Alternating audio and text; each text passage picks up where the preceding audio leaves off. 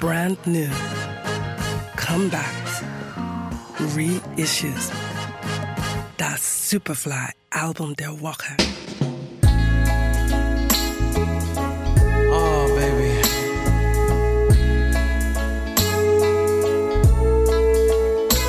Said I've been patient and I've been kind. Oh, but my body is running out of time.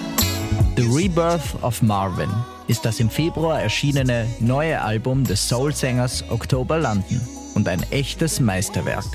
Nach seinem in 2 EPs geteilten Debütalbum schafft es der Musiker, seinen etablierten Sound noch einmal zu übertreffen. Oh, baby, the way you move, you make me move, make me wanna get down and make me wanna get down. Oh, baby, the way you move, make me wanna. Das neue Album ist vor allem eine Hommage an Motown und das schlägt sich auch im Titel wider.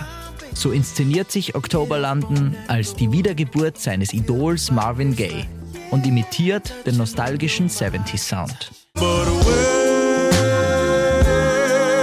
a minute, don't you see if you're with me, you'll spend a night of ecstasy and get the love you truly need. Dabei ist October London etwas kitschig. Sobald man aber den schwermütigen Vergleich zum King of Soul außen vor lässt, beginnt das Album besonders zu werden. Denn die genialen Arrangements und die herausragende Stimme von October London werden durch den direkten Vergleich eher getrübt als gefördert. Playing non-stop, back to back, on the hits. Oh baby, you took the heart of a man, Woman, you gave me love and a helping hand. Außerdem klopft auch Snoop Dogg in den Intros immer wieder lässige Sprüche. October London wurde nämlich von jenem entdeckt, weswegen die beiden immer wieder miteinander kollaborieren. Das Album ist auf dem kürzlich von Snoop Dogg erworbenen Death Row Records erschienen.